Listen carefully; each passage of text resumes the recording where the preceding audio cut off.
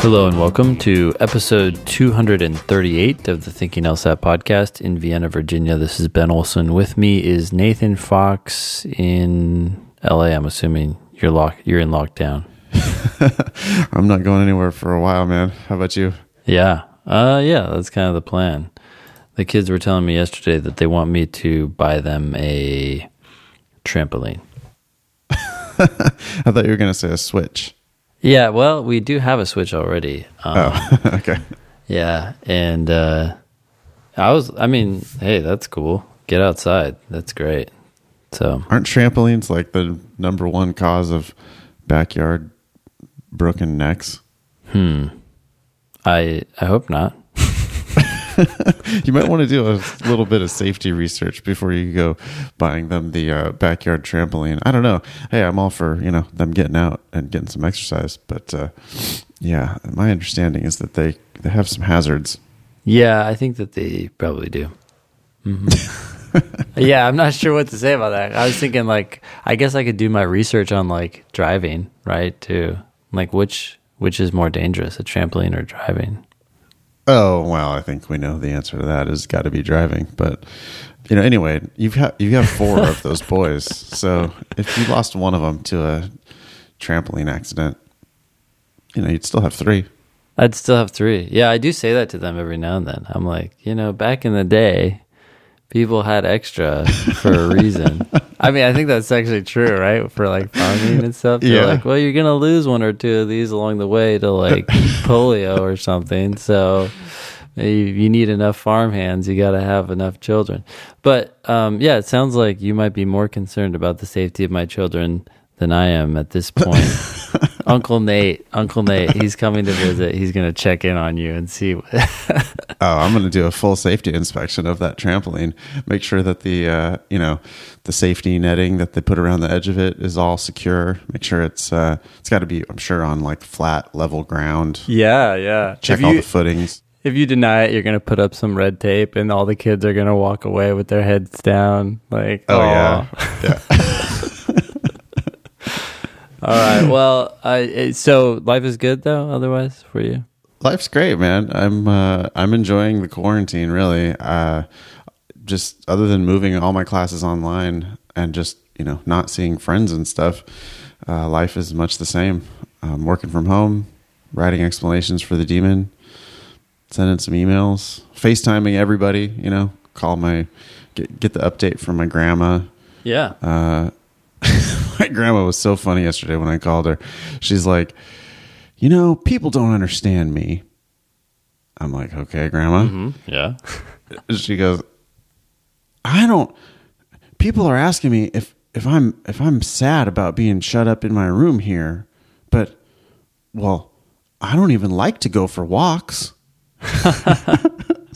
She's just totally happy in her room reading her trashy romance novels and getting her meals served to her. I've never understood the trashy romance novel. Yeah. I'm going to go out on a limb here and say that those are read more frequently by the female half of the population. Is that sexist? Yes. But I don't know. I think I'm right. Yeah, it's probably true. I mean, I don't know, stereotypically true for sure. Yeah. My grandpa sure didn't read them, but yeah, she's always read them. She's always had them around, really, literally Harlequin romance novels. Just read hundreds of them. The one with the shirtless Fabio on the cover. On the cover, yeah. This totally makes me feel embrace. like I'm going through the airport or something.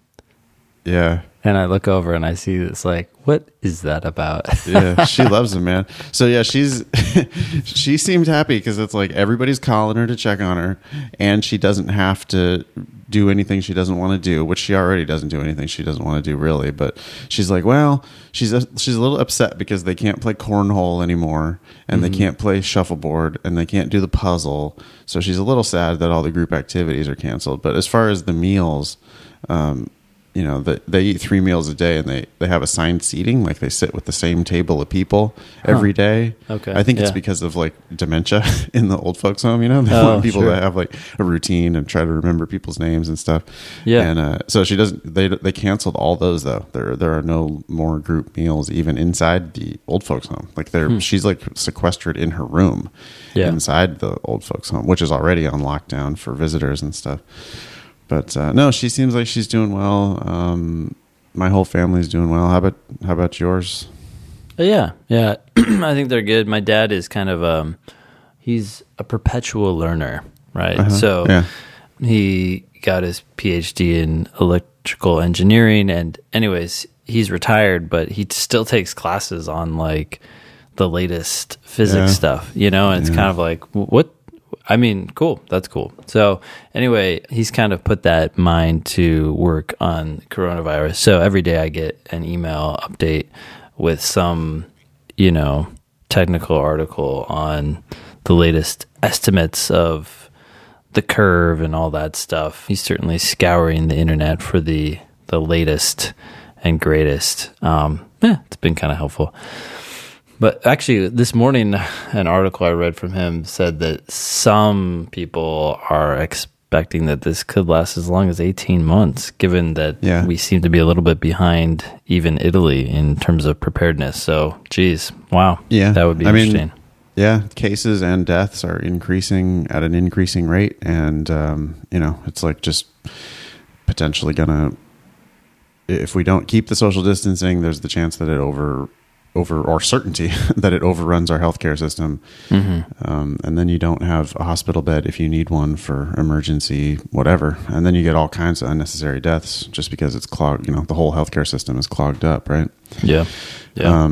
So I've been reading that they could do the social distancing in like bursts because you can ease that. Like if we get it under control and it's like, okay, we're not overwhelming the healthcare system, then they can ease the social distancing a little bit. But the second they do, then the virus, has another like wave of infections, and then they have to reinstitute the social distancing again. So what I'm reading is like they could sort of open schools, for a month or something, and then immediately close them back down, almost like plan for it.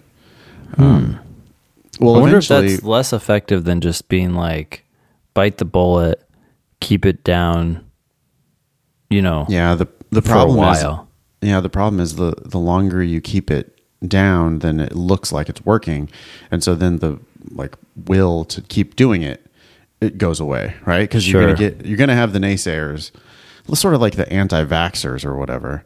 You're gonna have people who are just saying, oh, well, this is bullshit. I mean, look at the results. We clearly don't need it because if everything is, kind of under control. But the number of deaths worldwide is, you're not going to be able to ignore what's going on in places like Italy hopefully we won't be worse than Italy. But if we are, that's a lot of deaths. Yeah. Well, today on the show, we are going to try to restore some normalcy by going back to our lovely Pearls versus Turds. We have a question about reading comp, time per passage. Already sounds like a trap. We have a question about LSAT writing. Apparently, there is a smaller class at WF Law. WF? What's WF? That's a good question. I think we'll find out. Okay, we will find out what WF Law is. Wake Forest. I just scanned down Wake Forest. Okay, cool. Wake Forest Law. We have some questions about 509 reports, which are the ABA required reports that law schools must submit yearly to the ABA, and external scholarships. And we have questions about living stipends. I would add here, too, that I sent you an email with an article about, quoting President Testi. That's the president of LSAC. Did you see that email? I read it. Yeah. I read the article. I thought that some of her quotes would be worth sharing with the listeners online. Yeah. Maybe we could start with that, actually. Keep it topical. That is pretty topical. Okay, well, anyways, just so you know, if you have been living under a rock, the March LSAT was canceled, at least under a rock in the LSAT world. Of course, no one else cares or knows. the June LSAT registration deadline is April 24th. That is the day before the April LSAT, which I am putting my money on will be canceled or rescheduled to May. That's my guess. That seems almost without question. Yeah. They said they're going to announce 2 weeks before that test. So, that we won't, they have said that they won't tell us for sure until April 10th or 11th, right? But, or that they gave themselves that deadline. But yeah, the way things are going, the way things are changing, it does seem very likely that they'll say, no, April's canceled as well. Yeah. We have already mentioned this, but our April 25th, 26th class that we were going to do in New York City is now going to be online from 1 to 5 p.m. Eastern time.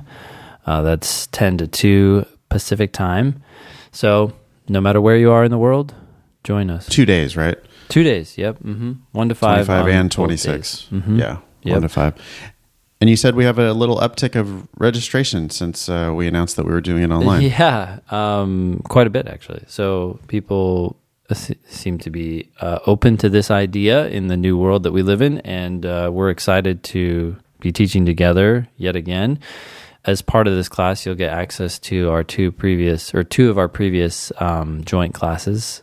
One from Vegas, I think, and another one from New York. Anyways, so I would suggest signing up, watching those classes, getting as much out of them as you can, and then joining us online on the 25th and 26th. Okay. Yeah, the June LSAT's on June 8th, Monday, if it happens. Yeah. Okay. You can always email the show at help@thinkinglsat.com. Please send us your selfies. We like to include those in the social media posts. I think people haven't been doing that as much lately. Just got to get out there and share your face with the world. All right. Should we jump into these quotes from President Testy?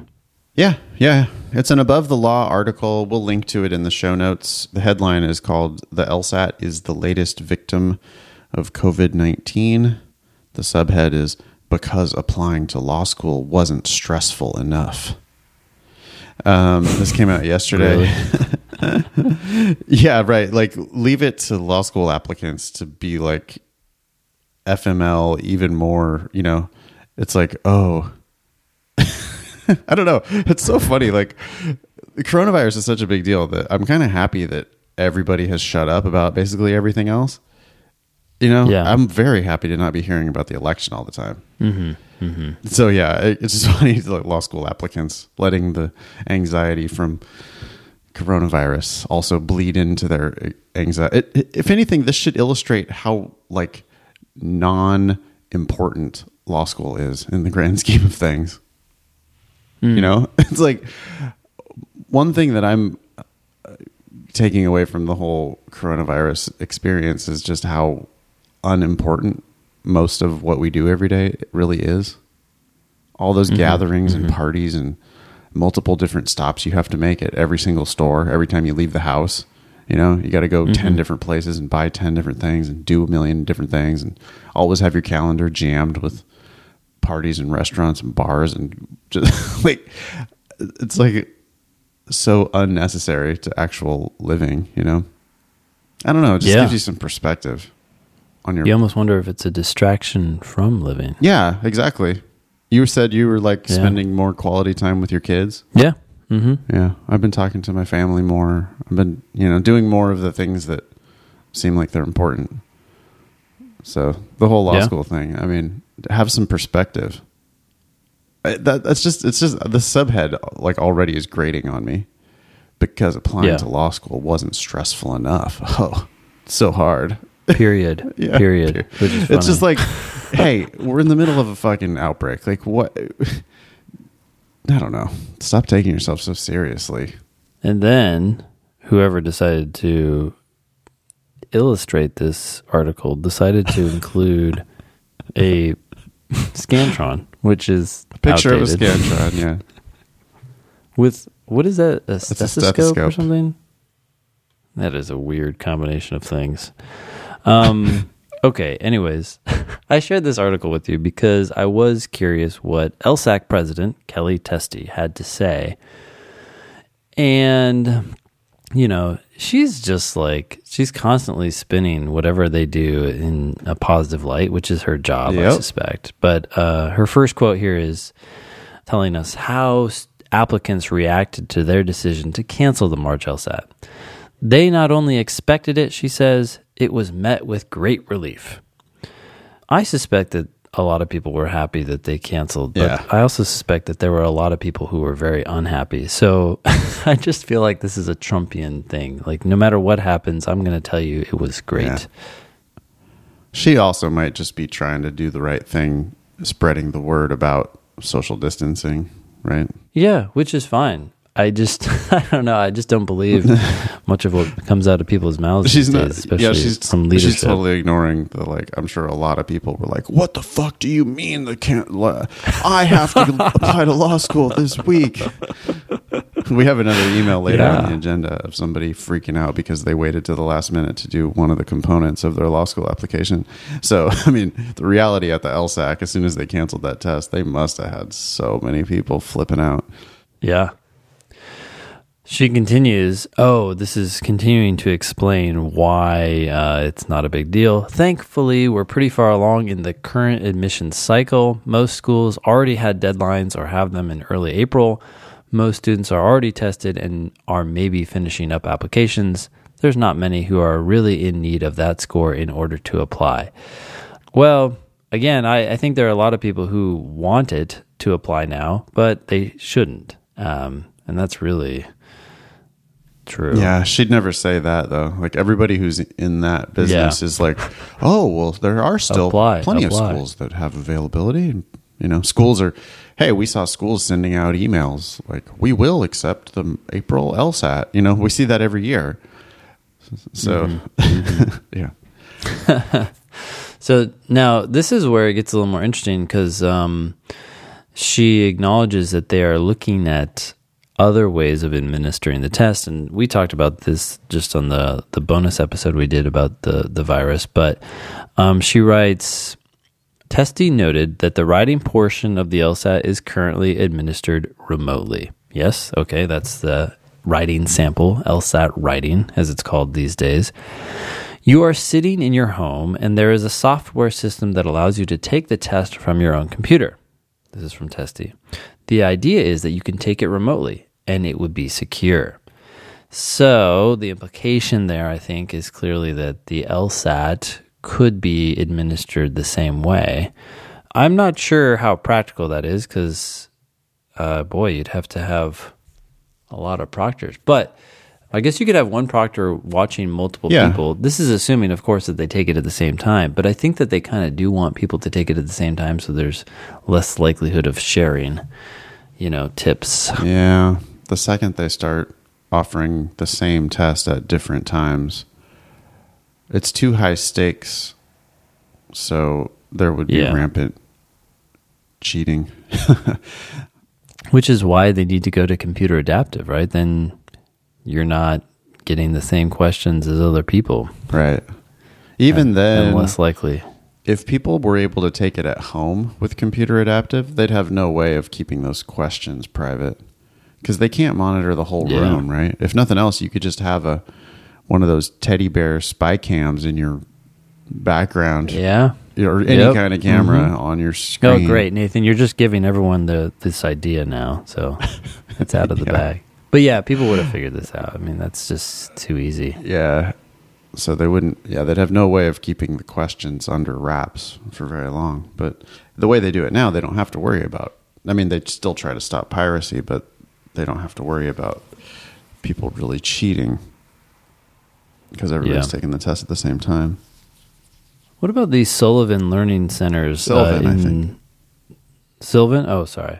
In this day and age with the virus. I don't see why that still couldn't be a good option. Yeah, they just go they into don't your sit you cubicle. right next to somebody. They keep their spacing in between those terminals. They'd have to obviously thoroughly bleach everything in between applicants or whatever. But I don't see why that shouldn't. That seems like a perfectly reasonable way to securely administer the tests. Yeah. I don't know that there's capacity in those testing centers, though, to do everybody at the same time. No, but I don't think they would have to. Again, if they went to computer adaptive and you were in one of those testing centers, your chances of like cheating, because they take your phone, I'm pretty sure. Yeah. You can't bring any of that stuff in with you. I mean, I suppose you could still have the spy goggles, the glasses with the built-in camera or something like that. It's real hard to stop people these days from doing that kind of thing. Right? Yeah. You could have a little mini pinhole, whatever camera on you all the time. It wouldn't be that hard. Yeah. But who knows? We'll see. We'll see how fast they adapt. Yeah. Well, anyways, you want to tackle this first one, this Perl versus Turd? Sure. The subject of the email is augmented writing, Perl or Turd. Greetings. What are your thoughts on augmented writing? Do either of you use any platforms to help your writing? Grammarly, Boomerang, WordRake, etc. Please let me know. Thanks. Anonymous. So the tip, I guess, the Perl v Turd tip is augmented writing is a good thing. I think so. I think that people they can use augmented writing in at least one of two ways. One is you run your writing through Grammarly or WordRake or whatever, and you see what happens, right? And then you look at the suggestions and you read the sentence out loud to yourself and you consider the change and whether it's better or maybe even something else that the tool didn't come up with, you come up with to kind of resolve whatever the tool was trying to resolve, but maybe didn't do so successfully. And then you incorporate those ideas into your writing and your writing becomes better and you learn from your mistakes. And then there are people who just put it into Grammarly and whatever Grammarly tells them, they make that change blindly without thinking about it.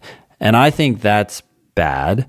I would rather people look at it as like an AI tutor that's trying to help you get better at writing and maybe make you aware of some potential problems. If you use it in that way, I think they're excellent. I mean, they're extraordinarily cheap for what you could be getting, like if you actually tried to pay attention and learn from what they're trying to tell you. Yeah, it's funny. That reminds me of sometimes people in our personal statement service, we make all these comments and make all these suggested edits for them.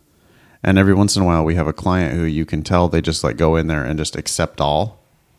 Like they're not, we write, we show you the edits on purpose because we want to, while you're paying us thousands of dollars to help you with this document, you might as well like get some feedback on your writing, right? Become a better writer as a result of this process, hopefully. But some people, when they just hit the like accept all button, it's just like, okay, I'm ready for you guys to do another round of edits. And it's like, what'd you do? All you did is, it's like, especially you have like two like periods in one space or something. You're like, okay, I don't think you read this. You just let the tool accept all. Yeah, that's a shame because you're not learning anything. You've mentioned Grammarly on the show though a million times. I mean, we do advise our clients to use Grammarly before they even send stuff to us. But yeah, it's not perfect. And I mean, it's not going to like make you, there's places where it potentially might make you sound like a robot. And so, you don't want to not have a voice and you don't want to just be a shitty writer because you only rely on these tools. By the way, I do want to take a moment here to pitch something from my old boss. So I used to work for Ross Guberman, who helps lawyers write better. And, I did legal writing consulting for several years with him. And, I mean, he's amazing. He does, he's helping attorneys at pretty much any and every firm you've ever heard of. And he came up with this tool called Briefcatch. And it's the same idea as Grammarly and WordRake, but it's geared for attorneys. And in talking to him, he's excited about it. I mean, he's a writing nerd to the extreme, right? And so he was telling me that while these tools have, 2,000, 3,000 different algorithms that they're running on each sentence to find potential things that could be rewritten, he's got something like 10,000, 15,000. I mean, the guy is always just thinking about this stuff and saying, oh, well, this here's another iteration of this construction of words that should be really written this way. Anyways, so his tool is BriefCatch, and it is geared toward lawyers. So if you go to law school, if you decide to continue on this journey, I would suggest looking that up. It's an add-on to Microsoft Word, but yeah, if you're serious about writing and you're serious about law, that's a tool I would use, and I would use it to learn about how to become a better writer. Because yeah, it's cool that it catches stuff and tells you what to do, but like you should really think about that for a second, because someone who really knows writing thought about that construction of words and said, okay, I want that to be flagged and this alternative suggestion to be made. Cool. So yeah, I think augmented writing seems like a pearl. Yeah. If you use it right. Yeah. That's the caveat. We use it all the time in smaller ways too, right? I mean, spell check is augmented writing, or Yep. I do most of my writing in Gmail, weirdly, which doesn't actually do much of that stuff, or I haven't figured out how to make the spell check and grammar check stuff work very well in Gmail. But when I do write in like Google Docs is better, and yeah, you learn from it. It makes a suggestion. Oh, this should be 2, not 4, or whatever. And it's like, oh, really? Huh? Let me think about that. Look it up and look up definitions of words. That's a form of augmented writing too. I'm amazed. I think I look up words way more often now than I ever did before in my life. It's like a humility. It's a combination of humility / ego, like where now I expect to know what it means. And so if someone uses a word and it doesn't sound right, I'm like, oh, well, but let me look up let me look it up, and then I can see, why is that not right? Or maybe I'm wrong and maybe it is right. Yeah, it's funny. It's kind of, it makes me feel how I do in like social situations. I mean, I don't know why I'm thinking of parties right now, but there was a time in my life when I feel like I would be at some event and someone would say something and I would have no fucking clue what they're talking about. And I would just smile and be like, yeah, oh yeah. Oh, yeah. At this point, it's like people say things and I'm like, I'm sorry, what are you talking about? Yeah. But what's funny is that's, a lot of times it is more esoteric than I thought. There's a reason, like, I don't know what you're talking about. And sometimes people are like, what? You don't know that? And I'm like, yeah, sorry, I don't. But cool. I'm glad that's interesting. Glad you're so familiar with that. And now I'm enlightened and I know something that I didn't know 5 minutes ago. And I wouldn't have known if I had continued this awkward, yeah, cool. That's really similar to how our best students always ask the most questions. Like the top scoring students are quickest to say they don't understand something. Right? Yeah. The masses are just sort of like nodding along. It's easy for them to just kind of go to sleep and not admit it when they don't understand something. But the top students are like, no, I'm expecting to understand this and I don't understand it, then I want to understand it. So tell me what's going on with this. And then you can actually help that person. So it's human nature. I don't know. Maybe little kids, you just kind of get, because little kids are so dumb, right? Like they know nothing. They have no experience, no education. They're just dumb little humans. And which is, everybody starts off that way, but they have to sort of fake their way through life, right? It's not until you're an adult that you realize that everyone has just been bullshitting the whole time. Well, I wonder too, I wonder too, like, it seems like how much of that curiosity or that desire to ask questions gets beaten out of them, right? Like, they don't know. So they're like, wait, why? What's that? I mean, my kids ask me stuff like that all the time.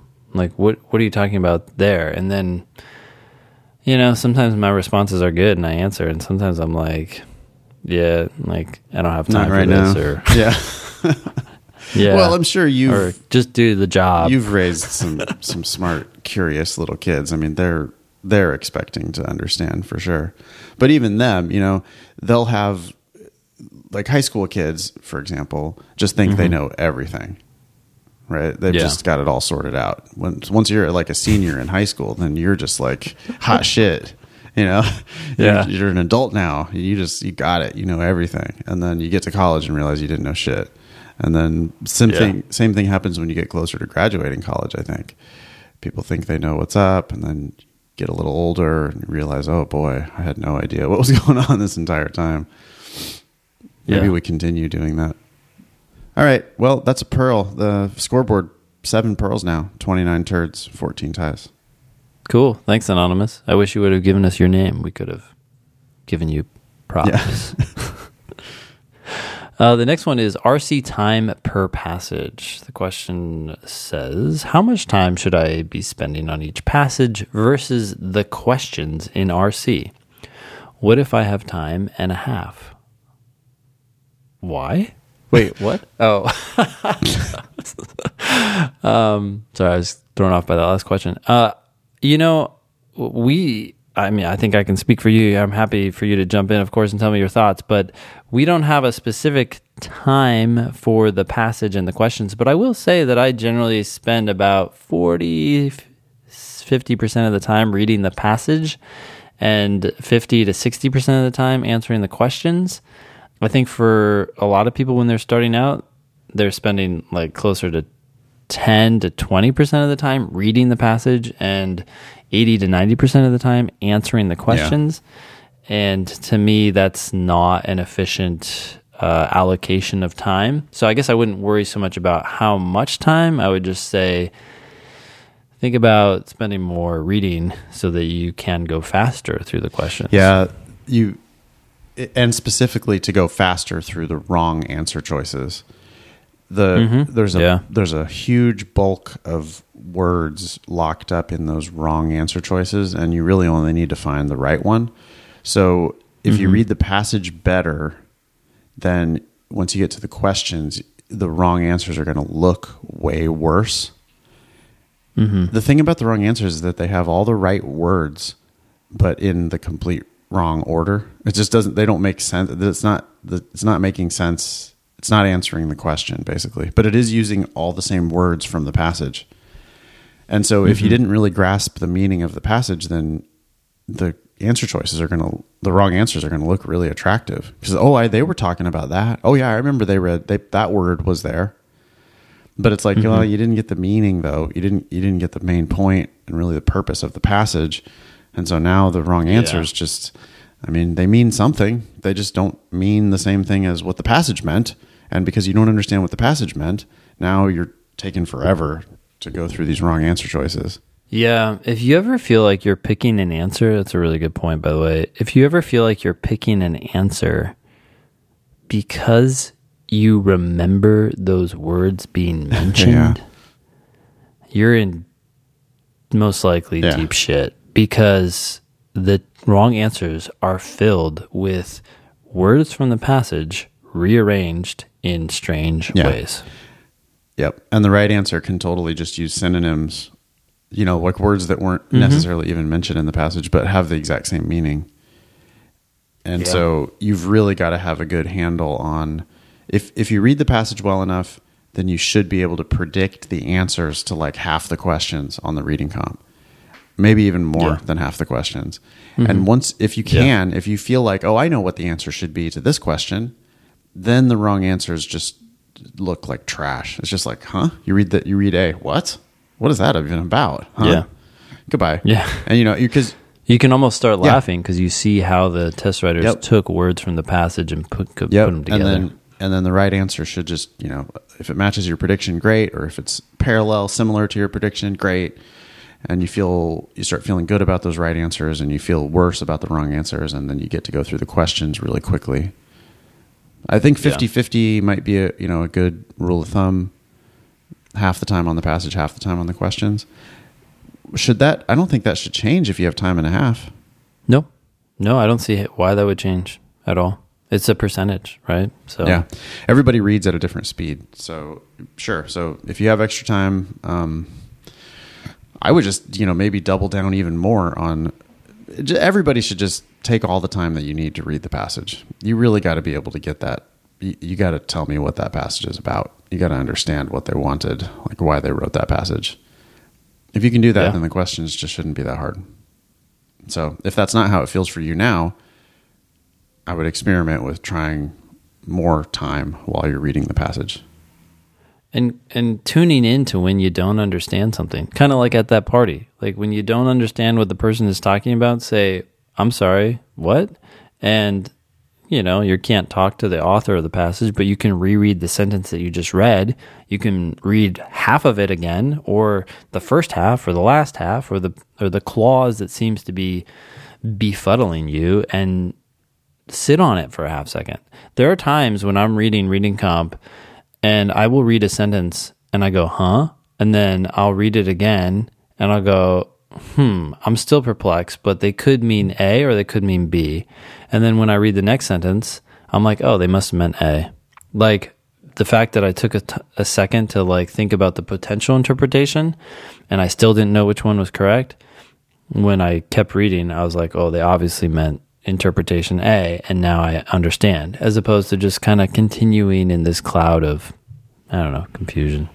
Sounds good. Yep. LSAT writing. Oh, by the way, that was L. Thanks, L, for writing in. You want to read this? Yeah. LSAT writing. Hi, Ben and Nathan. I'm a previous customer of LSAT Demon, and I loved the system.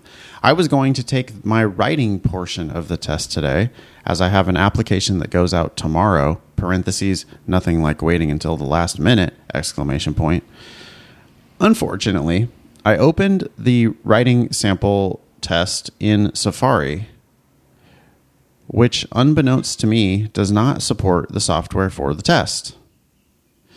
I then opened LSAC in Chrome, and it indicated that the test was initiated, and I was unable to access it. Because he tried to do it in Safari, apparently, and then switched over to Chrome. That's my guess. So they said, no, you already have a test in progress. Of course. Don't try to cheat on the LSAT writing. Of course, it's a Saturday, and it's past business hours for LSAC, parentheses, ridiculous, as I assume most JD candidates do their work on the weekends. I was hoping you guys might have some advice. Thanks, George. Well, I imagine that our advice is coming to you much later than any advice you got on Monday from LSAC. But do you need to have the writing portion done to apply? Yeah, lots of times you do. You do? I thought that they had changed that. I thought they had too. I thought there was something where... So maybe systematically, like programmatically, George is able to apply without that writing sample. So that might be a good test, good tip. But I thought that they were potentially... I mean, I could see schools being like, we're not evaluating your application until we have that. Yeah. It's a bummer. I mean, we can use this as a PSA that if you're... that they have had lots of problems with LSAT writing online. Many people have had problems with the software. So, it's a task that you need to get done before you can go to law school. It shouldn't take very long. It's not a task that's going to take you more than, an hour. You could prep for it and do it in an hour. I mean, watch 2 of our videos about it and then do it. Right? We got videos in the Demon about the writing sample. Yeah. Or LSAT writing. So watch the video, go to lsac.org and, wade through their software problems and get the writing sample or the LSAT writing done sooner rather than later. Because, George, if your school was demanding that, if they're waiting to evaluate your application until they have this writing sample, there's just nothing you can do about it. Yeah. But I mean, the broader advice to George is like, or to the listeners is, don't be like George. I mean, why are you applying so late? And why are you waiting till the last minute with this, with one of these components? It's just not, this is not like lawyer behavior. Yeah. Well, here's the other thing. I guess I don't understand why you can't do it on Monday. Like, is your application due Saturday or Sunday?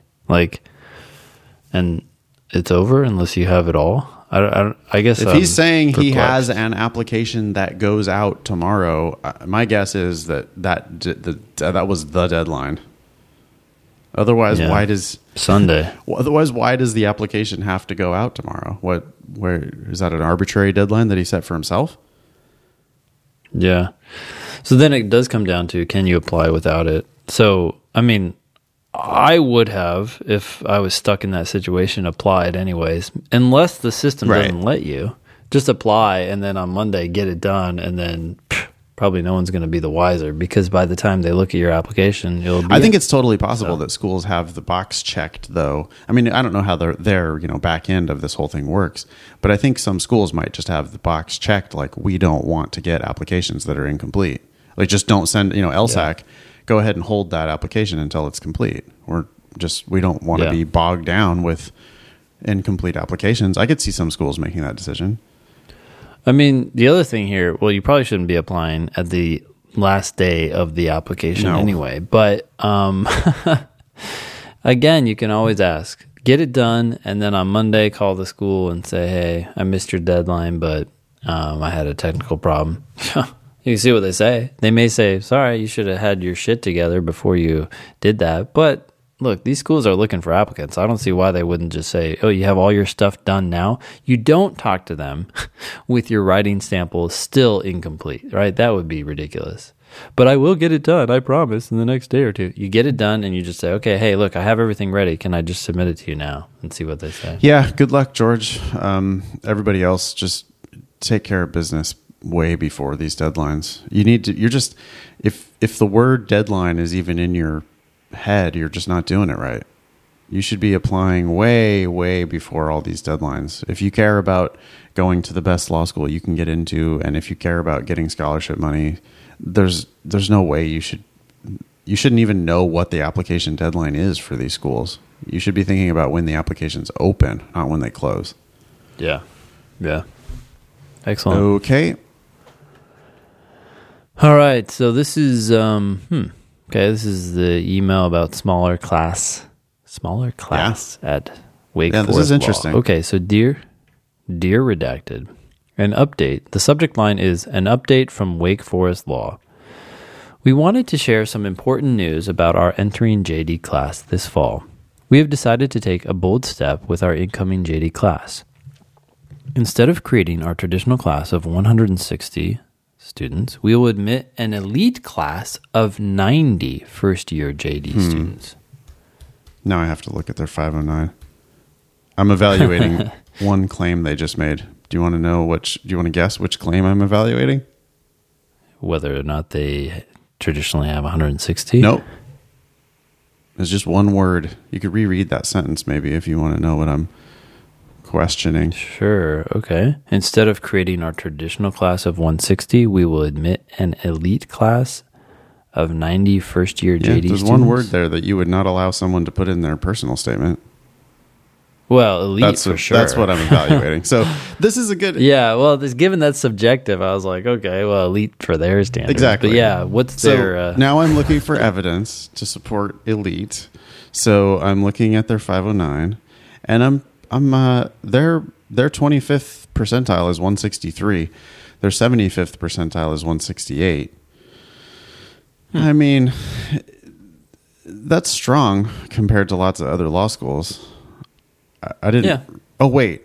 My bad. Somehow when I clicked the Wake Forest, that was Georgetown's 509. Hold on a second. You're like, yes, top 14 numbers here. Sounds pretty good. Hold on. How did that happen? That's so weird. I just clicked the wrong thing in the Google. Okay. Wake Forest and Georgetown? They're Wake like not even Forest. close. Wake Forest's 25th percentile is 156. And their 75th is 163. And that seriously undermines their claim of admitting any kind of elite class. Now, if they cut it down from 160 to 90, they should be able to bump those numbers up a bit. Mm-hmm. But yeah, they'll be in the 160 to 163 range or something like that, maybe. But, 160 to 163, that's what, the 80th percentile? roughly. Yeah. So 80th. if by elite we mean 80th percentile, sure. Yeah. The writing tip here is don't put shit like that in your writing, because it has the exact opposite of the intended effect. Like you thought, they thought they were impressing us, but instead we see that and we just skeptically go, well, I don't know about that. Let me see. Well, it's interesting. It's it may have the intended effect on a certain set of non-elite readers, and then on the non-elite readers. Yeah, I mean, it's worked for Trump, right? Oh yeah, totally. Totally. I mean, people love hearing, "Oh, everything's great. The call was perfect." What did he say?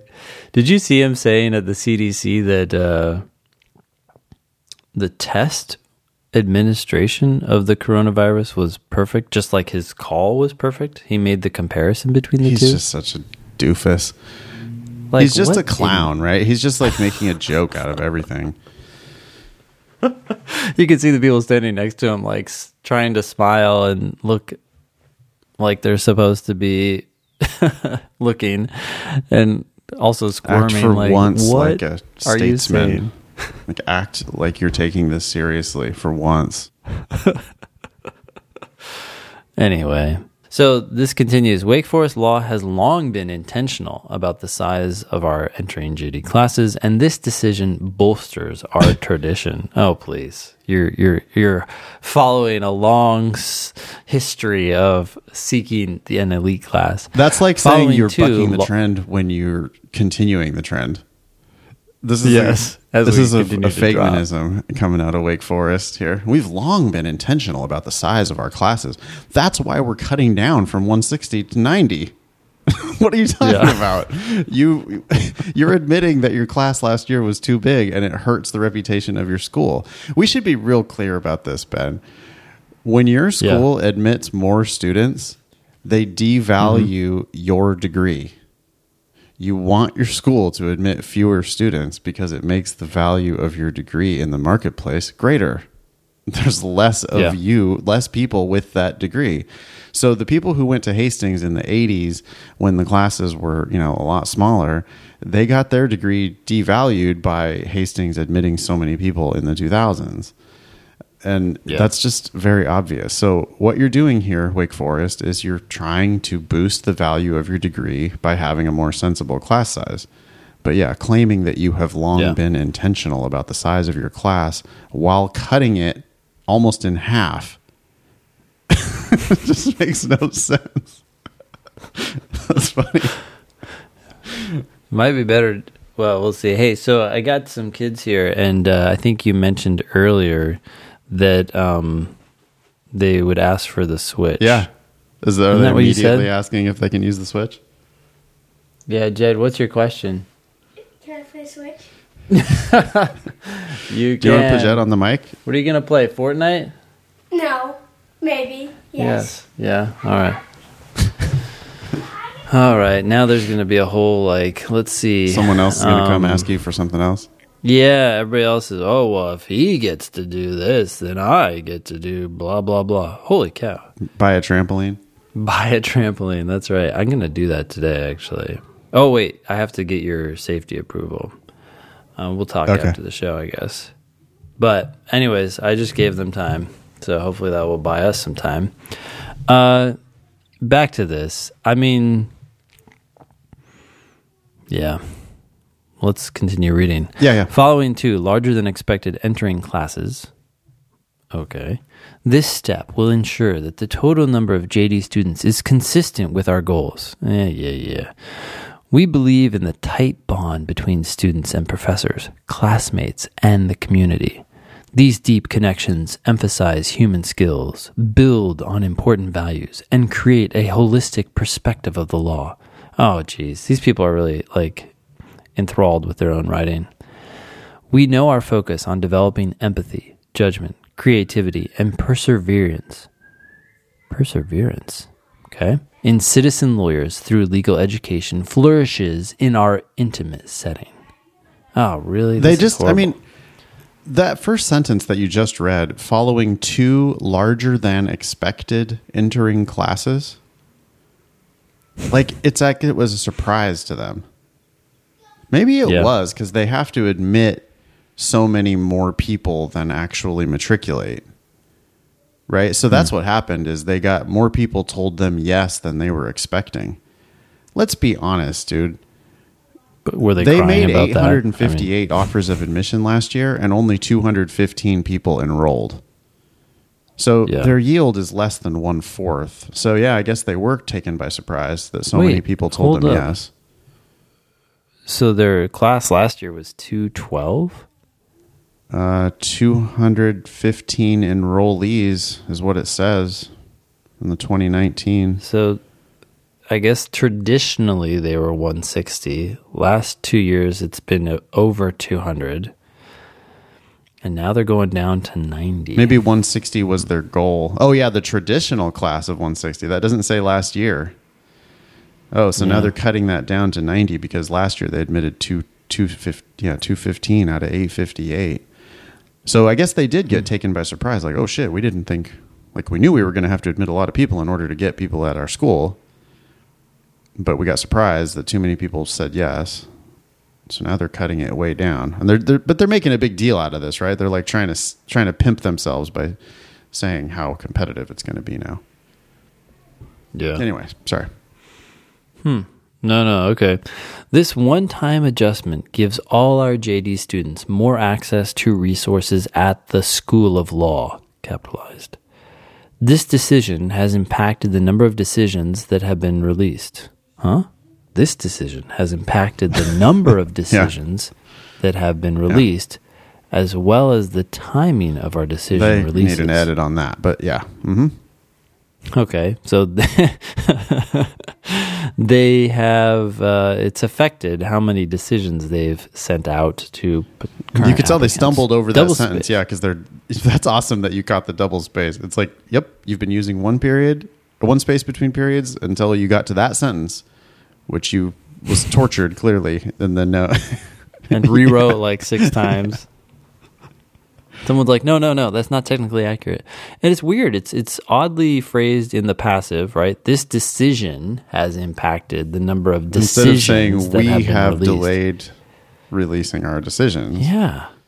Like, what? Are they so, like, walking on ice here? Or eggshells or It's whatever? funny. It's impacted the number that have been released and the timing of the releases. Well, what's the difference between those two?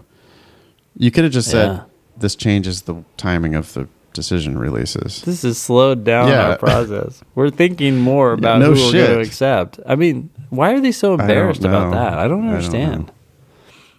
So double space, then it says, we understand that delays in processing may be somewhat frustrating and ask for your continued patience as we navigate this cycle, releasing decisions as quickly as possible. Mm-hmm. Look, if they're really reducing their class to 90 folks, then they're in the driver's seat, right? All of a sudden, like they can, like people can say fuck you to them and they can say fine, fuck you back because we don't, it's easy for us to fill 90. We did 215 last year. I don't understand why they're so like antsy. Anyways, they could have spun it much more positively. They could have kept it way shorter.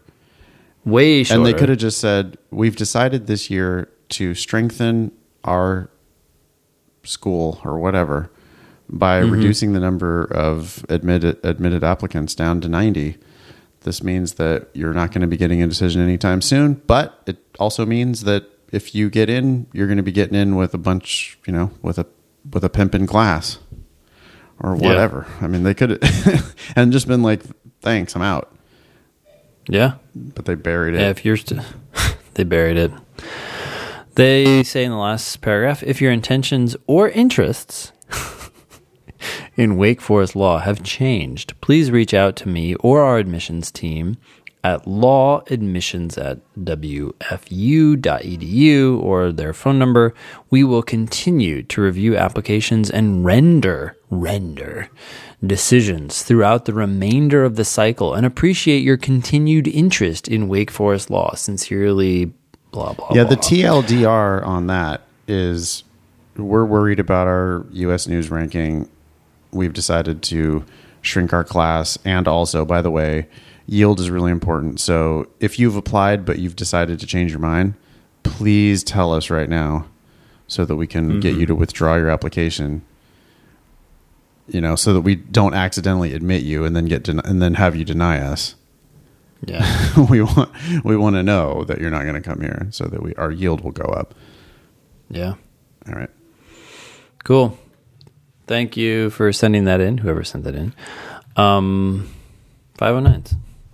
509s and external scholarships. ABA 509 reports also list external scholarships and fellowships? ?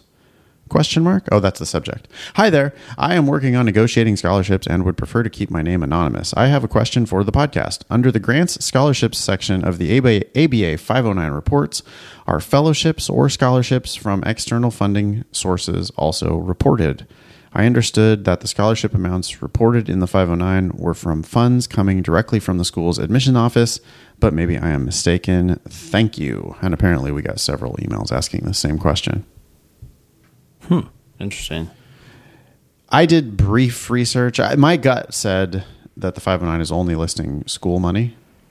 I would agree. My understanding is that the vast majority of dollars that are available come straight from the school.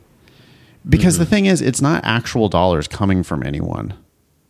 Yeah. It's just the school saying, oh, we're going to give you a fake $40,000 a year scholarship, which means that the tuition for you is going to be $15,000 instead of $55,000.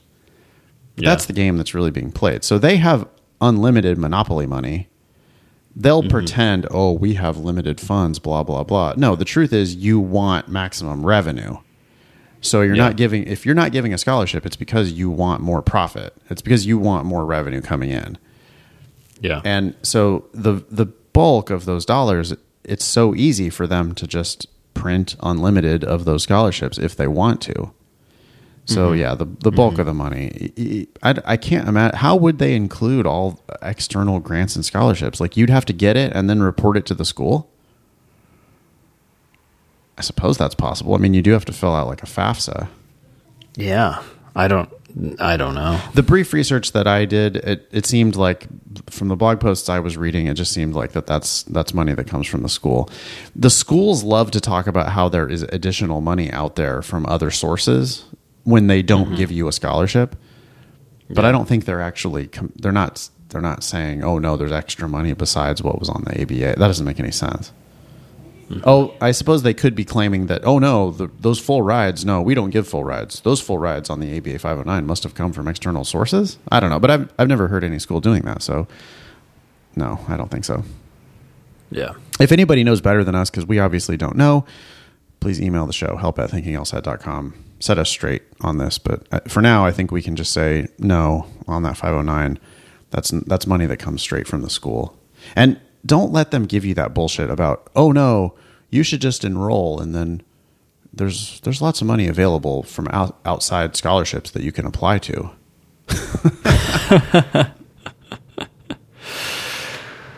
Yes, that's like so many agreements in life where the person just says, trust me, I'm good for the money. Really? Yeah. Anyways, cool. Well, this next one, thanks, by the way, for asking. It sounds like it's a common question. Yeah. Living stipends. Okay, so hi, Ben and Nathan. Do you have any advice about how to get a full tuition scholarship that also covers living costs? I don't want to pay for law school, but it seems that many law schools that give full rides don't cover living expenses like rent, food, and transportation. For example, if I got a full tuition scholarship to UCLA, I would still have to take out $75,000 in loans to cover living expenses. How do I truly go to law school for free? Thanks. S. That's the type of question we like. Yeah, that is the type of question we like. I mean, well, for one, you could look at the 509 reports that we were just talking about and see how many scholarships they gave that were more than full. Because if the answer to that is 0, then that school is unlikely to bend for you. Yeah, unless they change their policy this year, which is which is possible. But yeah, but less likely, right? Yeah. So the more students that are getting more than full tuition scholarships at that school increases your likelihood of asking and getting, assuming that you are in the top 75th percentile for both LSAT and GPA. yeah, you can always ask. I mean, if you know that you're a kick-ass candidate for that school, you can always just say, hey, thanks for the full ride offer, but I noticed that some other schools are giving living stipends. We see this all the time, right? We've seen people turn down Harvard to go to Michigan with a $10,000 a year stipend. I think we've heard of stipends of $15,000 a year before. And so, I would say apply broadly. That's the best advice, maybe. Apply early, broadly. Yeah, probably broadly, because you don't know who's going to be excited to give you money and who is not going to be excited to give you money, even though they should, in theory. Yeah, you're going to get denied by some schools that should admit you, or you're going to not get scholarships from some schools that should give you scholarships. Flip side, you might get a better offer from some school than you maybe just on the paper merit, right? It's a little bit like the, what do they call that? In auctions, the winners, it's like the winner's curse or the winner's paradox or something like that. That in an auction, the person who buys the item, you kind of got screwed because you were the one that was willing to pay more than everyone else, right? Yeah. You got like a bad deal, right? So if you apply really broadly, then one of the schools is going to give you this offer that's like out of line with the rest of them. And that's the school maybe you go to because they gave you the best, they're like, holy shit, I wasn't expecting that kind of money from that school. Well, great. Then that might be the right one for you. But yeah, if you apply to tons of schools and there is some school that gives you a stipend, then yeah, you can go back to whatever school and see if they'll match it.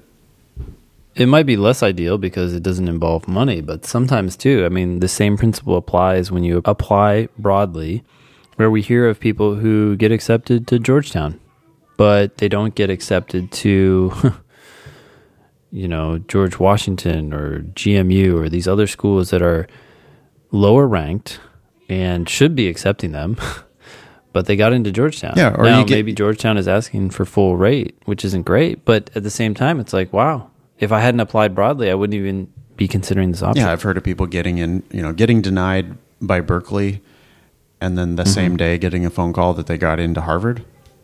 Yeah, and it's like, huh? But hey, yeah, there's a lot of they that. liked something about you. It's everybody's making decisions based on imperfect information, and who knows what or it could also just be that day they were in a good mood, or that day they were in a bad mood, and that affected your decision. So if you apply to multiple, if you apply to 20 schools, then you give yourself lots of chances for anomalous good stuff to happen. It's like the upside risk. That's all that matters. The downside risk doesn't matter. Right? If you didn't think you're going to get into Harvard and you throw in an application to Harvard and you don't get in, whatever. What are you really out? A couple $100 to apply. Yeah. But if you didn't think you would get in and you apply and you do get in, then it's like, whoa, nice. Surprise. Yeah, well, the thing is that, that couple $100 may feel like a lot right now, and it is for a lot of people, but you got to step back and look at the big picture. If someone comes back and says, hey, we'll give you a $10,000 scholarship, and you use that to get even just a $5,000 increase in the scholarship to another school, you've more than, tenfold the money that you spent by applying to all these schools. This next, it's just hard. Yeah, totally agree. This next email is kind of similar. This is somebody who's got multiple offers and has received 7 full unconditional scholarships so far. That's great. Currently touring colleges to pick my top choices. How do I ask for stipends without sounding ungrateful for the full scholarship? I know stipends vary depending on the college, and some of my scholarships include a small amount extra to cover the mandatory fees for that specific school. But should I ask for more? How much is a normal stipend?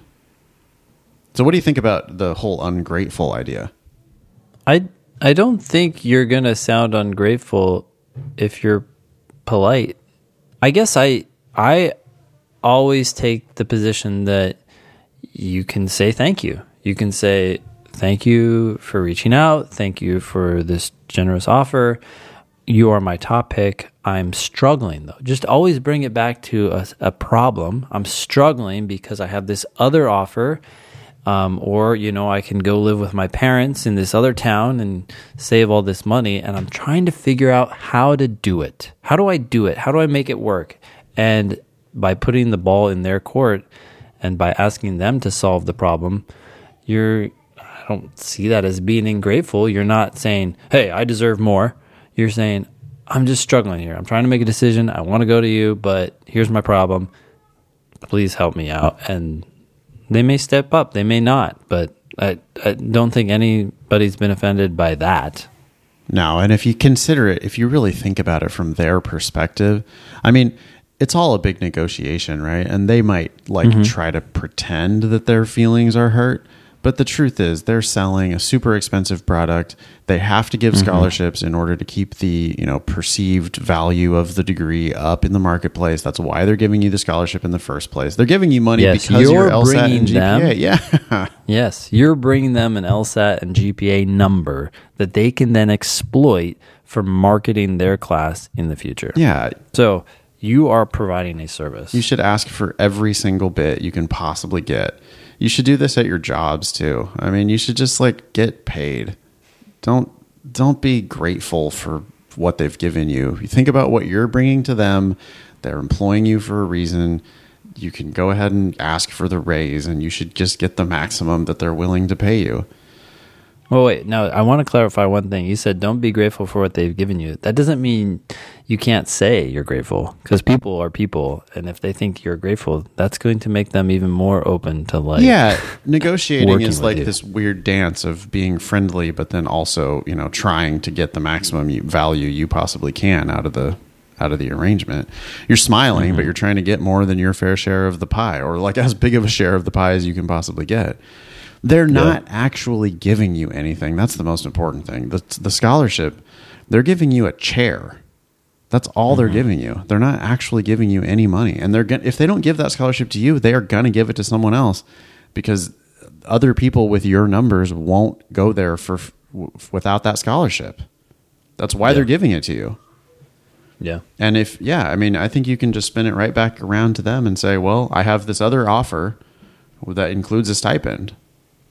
And I know, what am I financially? This is really important to me. That's $10,000 a year. Yeah, that's $30,000. Will you match that offer? And they can say no, but they could also say, oh shit, we're going to lose this applicant if we don't match it. Let's match it. Yeah. All right. That was Penny. Thanks, Penny. Thank you. I guess we should wrap it up there. You can always join the Thinking LSAT podcast group on Facebook. You can follow us on Instagram and Twitter at Thinking LSAT. My website is strategyprep.com for classes in the DC area, temporarily live online. And foxlsat.com for Nathan's classes in LA and San Francisco. Online. Also temporarily. Online. Man. I mean, they're online for the time being and potentially forever. So, yeah. I'm open to the possibility that we're going to decide that teaching online is just better than teaching in a live classroom anyway. For a long time, I've wondered why people commute to an LSAT class when they could just use the Demon and study at home, especially for people who have, a 90-minute commute to get to class. Yeah. Sometimes people do that. And it's like, wow, you could have studied for those 90 minutes. So I'm excited about the new world of teaching online. I am as well. Our joint project is lsatdemon.com. Go there and sign up for our free 7-day trial to see what we are always talking about. You can always listen to us on Spotify, Apple Podcasts, YouTube, Stitcher, and our very own thinkinglsat.com. That's also, by the way, where you can sign up for our online live class that we're doing on April 25th and 26th. Just go to thinkinglsat.com and then I think click on events or something like that, and you'll see the class. Leave a review for us on iTunes. That always helps a ton, especially if you write something. That was episode 238 of the Thinking LSAT podcast. Thanks all y'all for listening. Nice knowing you. Don't pay for law school.